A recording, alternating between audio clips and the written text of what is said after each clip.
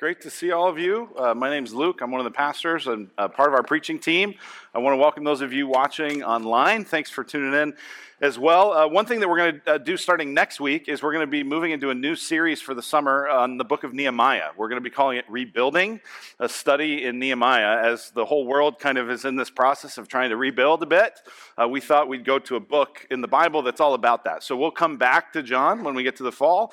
This will be our last message in it, though, for a little while. And in this message, or in this passage that we read, we get a bit of a double meaning from Jesus. And sometimes, I don't know if you, some of you are really into puns and stuff, right? You do double meanings on purpose. But a lot of times double meanings happen on accident, and you say something that you don't realize actually how someone else might interpret the very same words. And so newspaper headlines are sort of famous for this. Here's some real newspaper headlines that are kind of confusing, double meanings. Here's the first one: miners refuse to work after death. Right? So surely there must have been some accident and they're not working, but of course they don't work after death. They're dead, right? That kind of a thing. Here's another one: children make nutritious snacks. Yikes. Here's one of my favorites: criminals get 9 months in violin case. It's an uncomfortable 9 months. And it's not just newspapers. The other place that's great for these kinds of accidental double meanings are like old church bulletins and newsletters and stuff like that. So here's one: ladies, don't forget the rummage sale. It's a chance to get rid of those things not worth keeping around the house. Don't forget your husbands. Another one: the lowest self-esteem support group will meet Thursday at 7 p.m. Please use the back door. And then my favorite is at the evening service tonight, the sermon topic will be, "What is hell? Come early and listen to our choir practice." Right, so these double meanings, like, I don't think that's what they meant, but, you know, if you've ever been to a church with a choir, it sounds like that sometimes. And so Jesus uses a double meaning here in this passage. He uses this phrase, "lifted up." He uses it in verse 32 and in verse 34. If you have your Bible, grab it. Go to John 12, verse 32 and 34. He uses this phrase, "lifted up." He says, "And I, when I'm lifted up from the earth, will draw all people to myself." Then in verse 34, the crowd says, "We've heard from the law that the Christ remains forever. How can you say that the Son of Man must be lifted up? Who is this Son of Man?" Now, this phrase, "lifted up," John has used it in the mouth of Jesus before in this book, in chapter 3 and in chapter 8. And in each case, it's got this double meaning. On one hand, the obvious meaning is that when Jesus is lifted up, that means he'll be exalted. That means he'll be glorified. That means he'll be honored. That means he'll be praised. But what that also means is that the way in which he will be glorified and honored and praised and was when he is lifted up from the earth on the cross. When the cross goes up into the air and he's lifted up. And so it's this double meaning. And the reason we know it's a double meaning is because of the verse that's right in the middle of this sandwich, verse 33. He said this to show by what kind of death he was going to die. So when Jesus says lifted up, yeah, he means he'll be glorified, but he's also talking about he'll be crucified. And it really is as Jesus is crucified that he is glorified. Now, this is probably also a reference to Isaiah 52, verse 13. This was written 700 years before Jesus, a prophecy about the Messiah. It said this: "Behold, my servant shall act wisely. He shall be high and lifted up and shall be exalted." And then in the next few verses in Isaiah 53, what we get is a profound description of the suffering of the Messiah. He was wounded for our transgressions. He was crushed for our iniquities. The punishment that was upon him brought us peace. By his wounds we're healed. This is a double meaning. And this passage is fascinating to me because we're about to get to the cross. We're less than a week away in John's telling of this story. We're less than a week away from Jesus being crucified. And beginning in chapter 13, in just a few verses, is going to be all what's known as the upper room discourse, that sort of conversation Jesus had with his disciples on the night of the Last Supper. And so Jesus is looking ahead and going, my hour has come, the time has come, I'm going to be crucified. And so this is a passage that I think even before the cross happens, helps us understand the meaning of the cross when it happens. So here's what we're going to look at today from this text. Is we're going to look at 5 crucial truths about the cross. And it's funny, even the word crucial comes from the word crux, which comes from the word cross. At the center of history, at the center of what's important, is the cross. 5 crucial truths about the cross. Let's pray and we'll dive in. Father, thank you for the cross. Thank you for Jesus being lifted up. And God, we pray today that we'd be able to see Jesus, that as we see him crucified, we'd also see him glorified. That this suffering servant, who the world would see as a loser under judgment, that with the eyes of faith we could see him as the highly exalted one. We pray it in his name. Amen. All right, first crucial truth about the cross is that the cross is truly disturbing. It's truly disturbing. And it was disturbing to Jesus. It says in verse 27, "Now is my soul troubled." Now is my soul troubled. And this word troubled, here's how you could define it. It means an inner turmoil, disturbed, unsettled, thrown into confusion, greatly distressed. This is how Jesus is feeling. Now is my soul troubled. I'm confused. I'm unsettled. I'm distressed. And it's fascinating because all 4 Gospels portray Jesus this way. We like to kind of imagine that Jesus would have never felt like this, that if Jesus was really strong, and if Jesus was really king, and if Jesus was really mighty, that he would have sort of walked around impervious to any kind of trouble. Right? We might imagine that Jesus just was kind of a stoic, stiff upper lip, and nothing can affect me. But all 4 Gospels portray Jesus as being troubled, distressed, disturbed. I think that's actually one of the indications that they're true. Because I think if you were making it up, you wouldn't make up a hero that looks so troubled. We kind of imagine that Jesus really was like Clark Kent, and the Superman thing was just right there. And at any moment, he was just going to sort of, lift up his robe and emerge as Superman. But Jesus is truly troubled. Why? Why is he so disturbed? Well, on one hand, there's the physical reality of the cross. The cross is horrific physically, right? At a physical level, one thing that we don't think about very often, probably gratefully, is that people were crucified naked.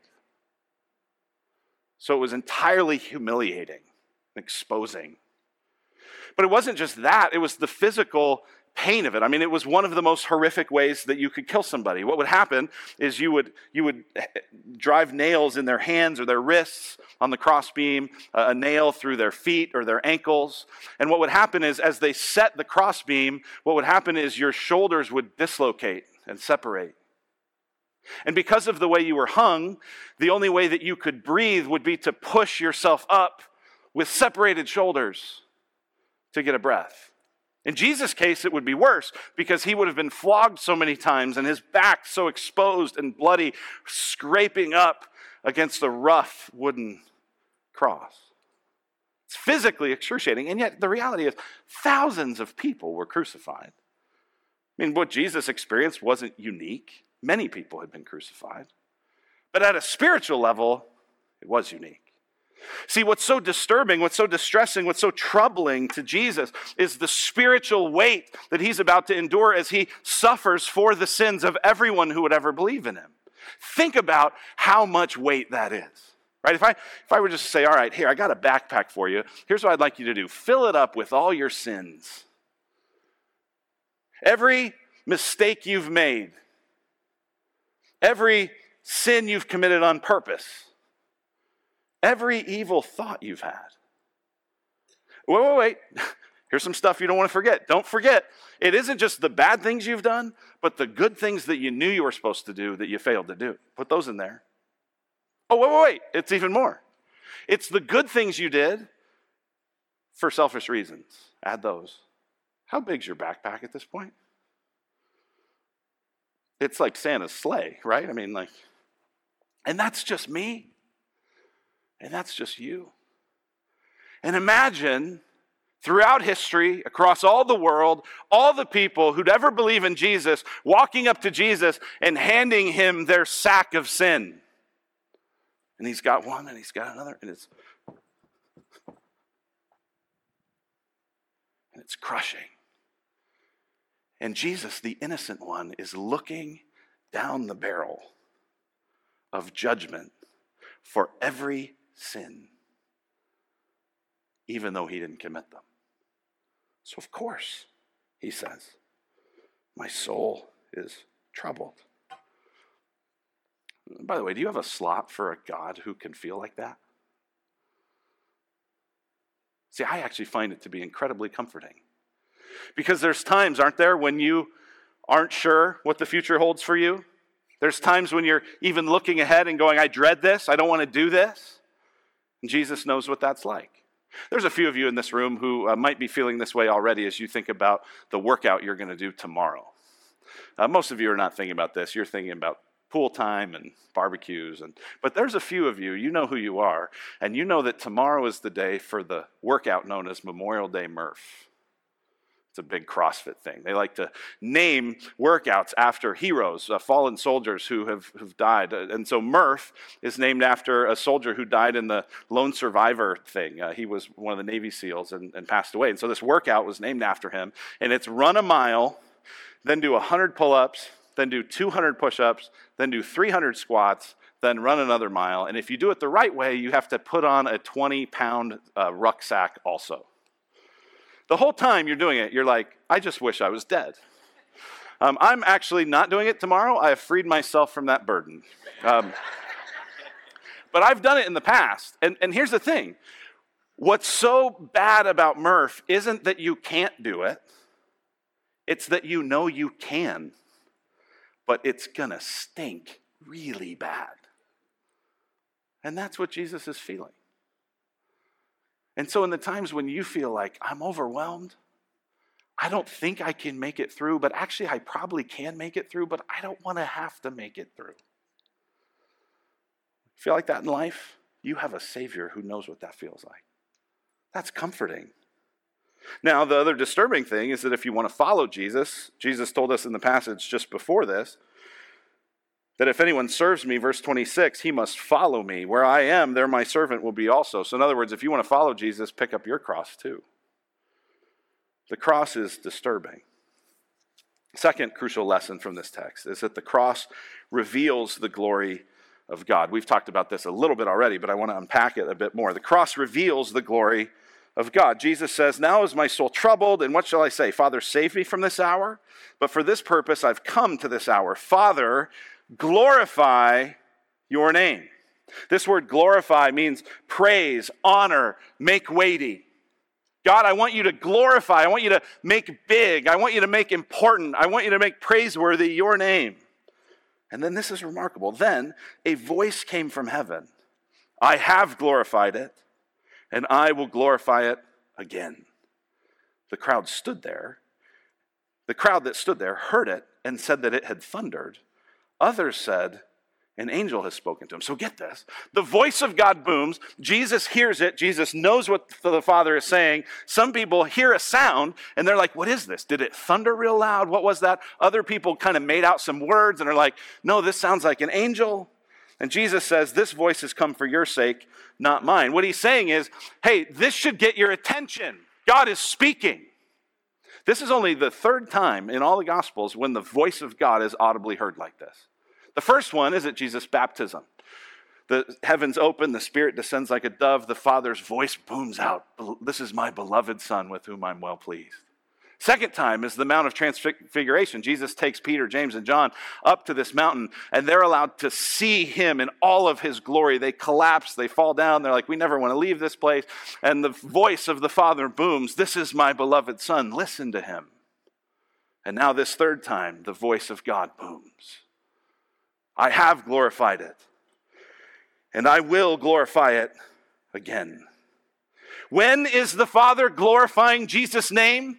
It is in this hour. We would like to think that the time that the Father glorifies is when it's big and exciting and cool. Right? This is what we sort of imagine. If the glory of God were to show up, we'd expect it to be like this big reveal, right? Like on Chip and Jo, are you ready to see your fixer-upper? Whoosh, ah! Right? We imagine it's that. We imagine it's fireworks. We imagine it's a big parade. We imagine that it's like what we read a few weeks ago, the triumphal entry. Oh, here he comes. Hosanna, Hosanna. There's the glory of God. But it's not that time that's the glory of God being revealed. It's in this time, during what Jesus repeatedly calls this hour. This hour. This hour of his suffering, this hour of his cross is when the glory of God will be revealed. Why?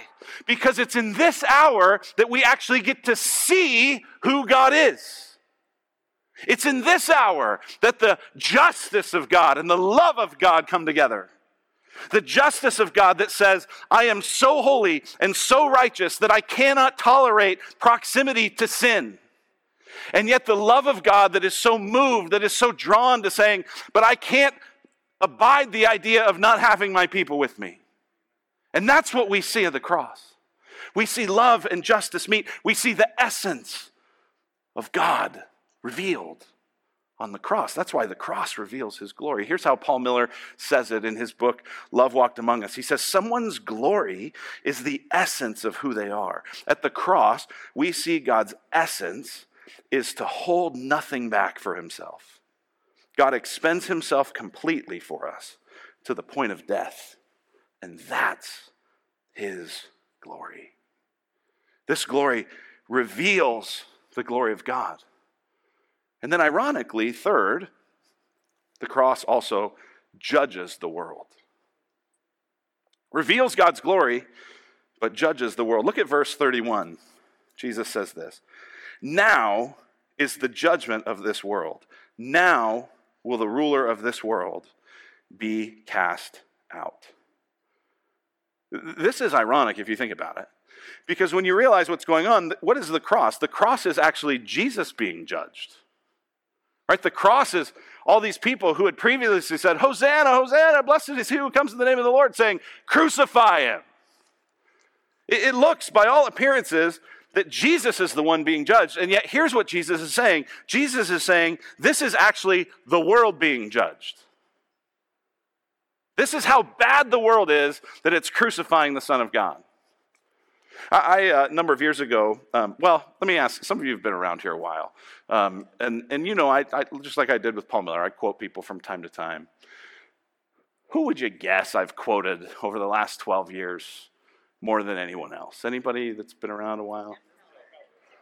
Tim Keller, you're all saying Tim Keller, you long-timers. You're right, Tim Keller. Someone asked me once, where in the building do you store the Tim Keller quotes? They're in the vault. So Tim Keller's was a pastor in New York. He's written a bunch of different books. And yes, I've quoted from him. He's shaped me tremendously. But about 15 years ago, I first heard of Tim Keller. Some people were sending me some of his sermons and some of his articles, and I was starting to read and interact with some of his stuff. And then one day, I decided, I'm done with Tim Keller. This was before cancel culture exists, but I canceled Tim Keller in my heart. Right? And the reason was I was listening to this kind of Q&A thing with him, and someone asked a question, and I did not agree at all with his answer. I thought, I don't see that in the Bible. That doesn't feel right to me. I don't like that. I'm done with this guy. I judged Tim Keller. And you know what? My judgment of Tim Keller actually revealed more about me than it did about him. Because what it revealed about me was I don't have a possibility to learn from people I don't agree with 100%. I think that I know everything in my mid-20s. Tim Keller. See, there's a way in which our judging of something actually turns the tables and is actually judging us. And that's what Jesus is saying. So here's the logic of his thinking when he says in verse 31, now is the judgment of this world. Here's the first logic, is that murdering the Son of God shows how absolutely evil humanity is. We were made in God's image. We rebelled against him in the garden. And ever since then, God has been sending his word, and God has been sending his promises, and God has been sending his prophets. And over, rejected, rejected, rejected, rejected. And so God says, okay, I'll send my son. And he comes and he declares good news, and he opens the eyes of the blind, and he heals the sick, and he raises the dead. And the lame walk, and the demons are cast out. And they say, crucify him. That's how evil we are. Is that when God himself shows up, we're not interested in doing anything other than destroying him. That's how dark we are as humanity. No wonder we can't figure anything out. We're under judgment. This is the judgment of the world. There's a second aspect of this judgment that the cross does. It's in the end of verse 31. Now will the ruler of this world be cast out. A lot of times what we do is we think that the cross was this moment when Satan won. That's who Jesus is referring to, the ruler of this world, the prince of the power of darkness, the one who seems to have so much control over the world systems and the flesh in our own hearts and all the different ways that the world is twisted and dark. The prince of the power of the air, the scriptures call him, Satan. But the cross is not Satan's triumph, but it's actually his defeat. Because it's on the cross that our sin is forgiven. It's on the cross that the power of sin is broken. It's on the cross that Jesus begins to inaugurate the new heavens and the new earth. It's on the cross that actually Satan is crushed. We especially around Easter weekend, it preaches real good. To go like, on Friday, the devil won, but Sunday's coming, right? I mean, that preaches, but it's not true. One pastor said it this way, talking about the cross and the resurrection. He said the crucifixion is not a defeat overturned by the resurrection. It's a victory revealed by the resurrection. It's on the cross that Jesus is glorified. It's on the cross that Jesus has lifted it up. And it's on the cross that Jesus judges the world. Despite this judgment of the world, it's ironically also the cross that draws the world to Jesus. That's his next point, is that the cross draws people from every tribe and tongue and nation. Look at verse 32. Jesus says this, and I, when I'm lifted up from the earth, will draw all people to myself. Now, all people here does not mean every person without exception. It means all people without distinction. People from every tribe and tongue and nation. There's not this kind of person is okay and that kind of person's not. Jesus said he didn't just come for the lost sheep of Israel, he came from people all over the world. And what has triggered this moment, if you were here last week, you'll maybe remember this. If you weren't, I'll catch you up. All throughout the Gospel of John, people have been kind of asking, is this the time? And Jesus goes, my hour is not yet come. My hour is not yet come. My hour is not yet come. My hour is not yet come. And then, what we looked at last week, something happened that changed it all. What was it? The Greeks, some Greek people, come to Jesus' disciples and they go, we want to see Jesus. And Jesus says, now my hour has come. In other words, I came for the world. I came for people from every tongue and tribe and nation. This is one of the ways I think actually that the church judges the world in a good way. The gospel judges the world. As the world is all after this sort of kumbaya, let's bring people together, let's have harmony, let's have oneness, and I'm all for it because I think it's in the heart of God, but the world doesn't have the resources to do it. What brings people together from every tongue and tribe and nation is Jesus. A week and a half ago, I was on a Zoom call with leaders and people from really, there were about 150 people from literally all over the world on a Zoom call. Every continent except Antarctica. And we're on this Zoom call. Most of the call was actually not in English. And Zoom has this feature, I didn't even know about this, where you can pick what translation you want. And they had people translating. There were 6 different languages it was being translated into. I'm listening to it being translated into English from Spanish and Italian. And I'm looking at these faces of people all over the world telling the same story. I was lost, but now I'm found. And our hope is to see the glory of Jesus expand all over the world. This Wednesday, I'm going to be up real early, and I'm going to be talking to a church planter in Germany. His name's Andre, Leipzig, East Germany. It was behind the wall. It was part of communist Germany back in those days. And it's so post-Christian, it's practically pre-Christian. And we talk every month. And he tells me stories of people who are being baptized, people who you and I will see in heaven. Why? Because when Jesus is lifted up from the earth, he'll draw all people to himself. This is the hope that we have as humanity. It's not in our education, and it's not in our politics, and it's not in our commerce. It's in Jesus. And finally, because of this, the cross looks foolish to the world. The cross looks foolish to the world. Really? This is the plan? This is the plan? Wait, so God's going to come and actually choose to die? What? This can't be the plan. That's exactly what the crowd is thinking, and actually that's what they say. Look at verse 33. He said this to show what kind of death he was going to die, so they get it. So the crowd answered him, "We've heard from the law that the Christ remains forever. How can you say that the Son of Man must be lifted up?" Who is this Son of Man? Right? They've connected the dots. They're going, okay, wait. You're the Christ. You're the Son of Man. You're the one the nation of Israel's been hoping for. You're the one that's going to create salvation. You're the one that's going to make things new. But wait. You're going to do that by dying? Who is this Son of Man? It's confusing. It looks foolish. It looks dumb. Right? A lot of people, even other religions, go, Jesus was a good teacher, but there's no way he really died if he was God. Like, God would not possibly allow himself to be subjected to torture and mockery and humiliation and death from his creatures. What? That makes no sense. It doesn't make any sense. It's foolishness to the world.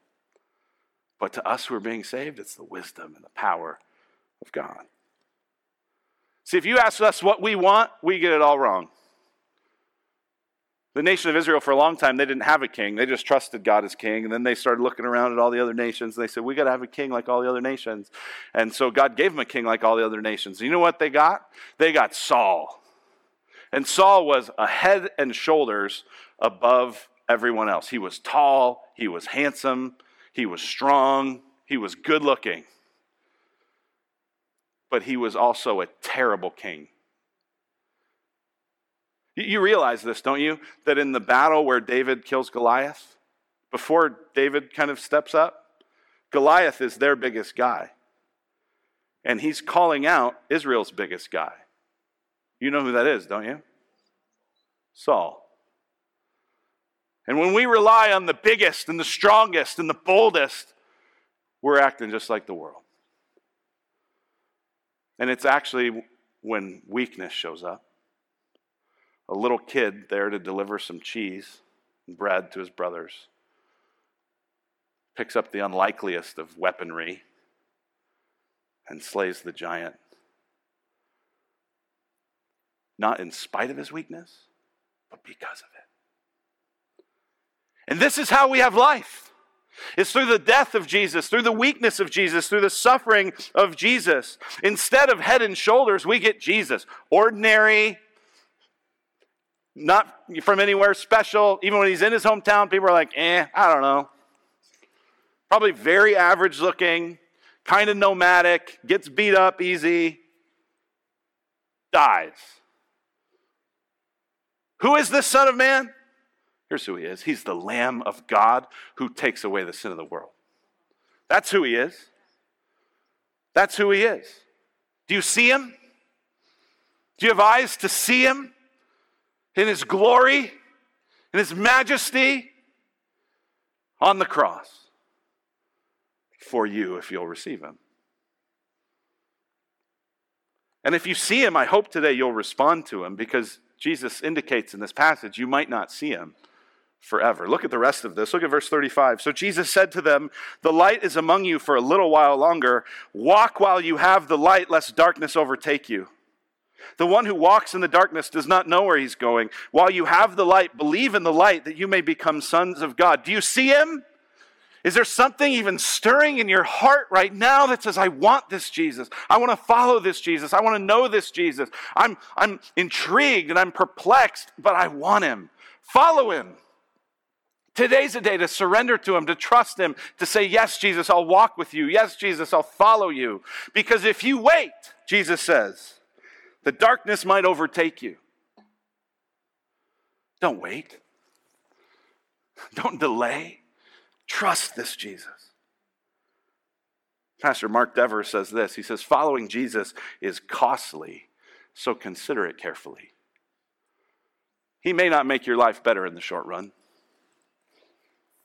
Because if you follow him, you're following him to death. Death to yourself, death to your dreams, death to your comfort, death to your security. It's costly. So consider it carefully. But here's the thing, it's urgent. So do it soon. Do it soon. None of us are guaranteed anything. If there's anything we've learned this last year, we know that. We're not guaranteed a moment. And if you can see him and desire him, then respond to him. And finally, it's worth it, so you'll never regret it. Yes, you will follow him to the cross, but you'll also experience with him the resurrection, and you'll experience him making all things new. The kingdom come on earth as it is in heaven. Who is this Son of Man? He's the Lamb of God who takes away the sin of the world. Let's pray. Father, what a gift you've given us in your Son. Give us, by faith, the ability to respond with trust, with surrender. Help us to find our life in Christ, that in his death he might be glorified, high and exalted in our hearts. We pray it in Jesus' name. Amen.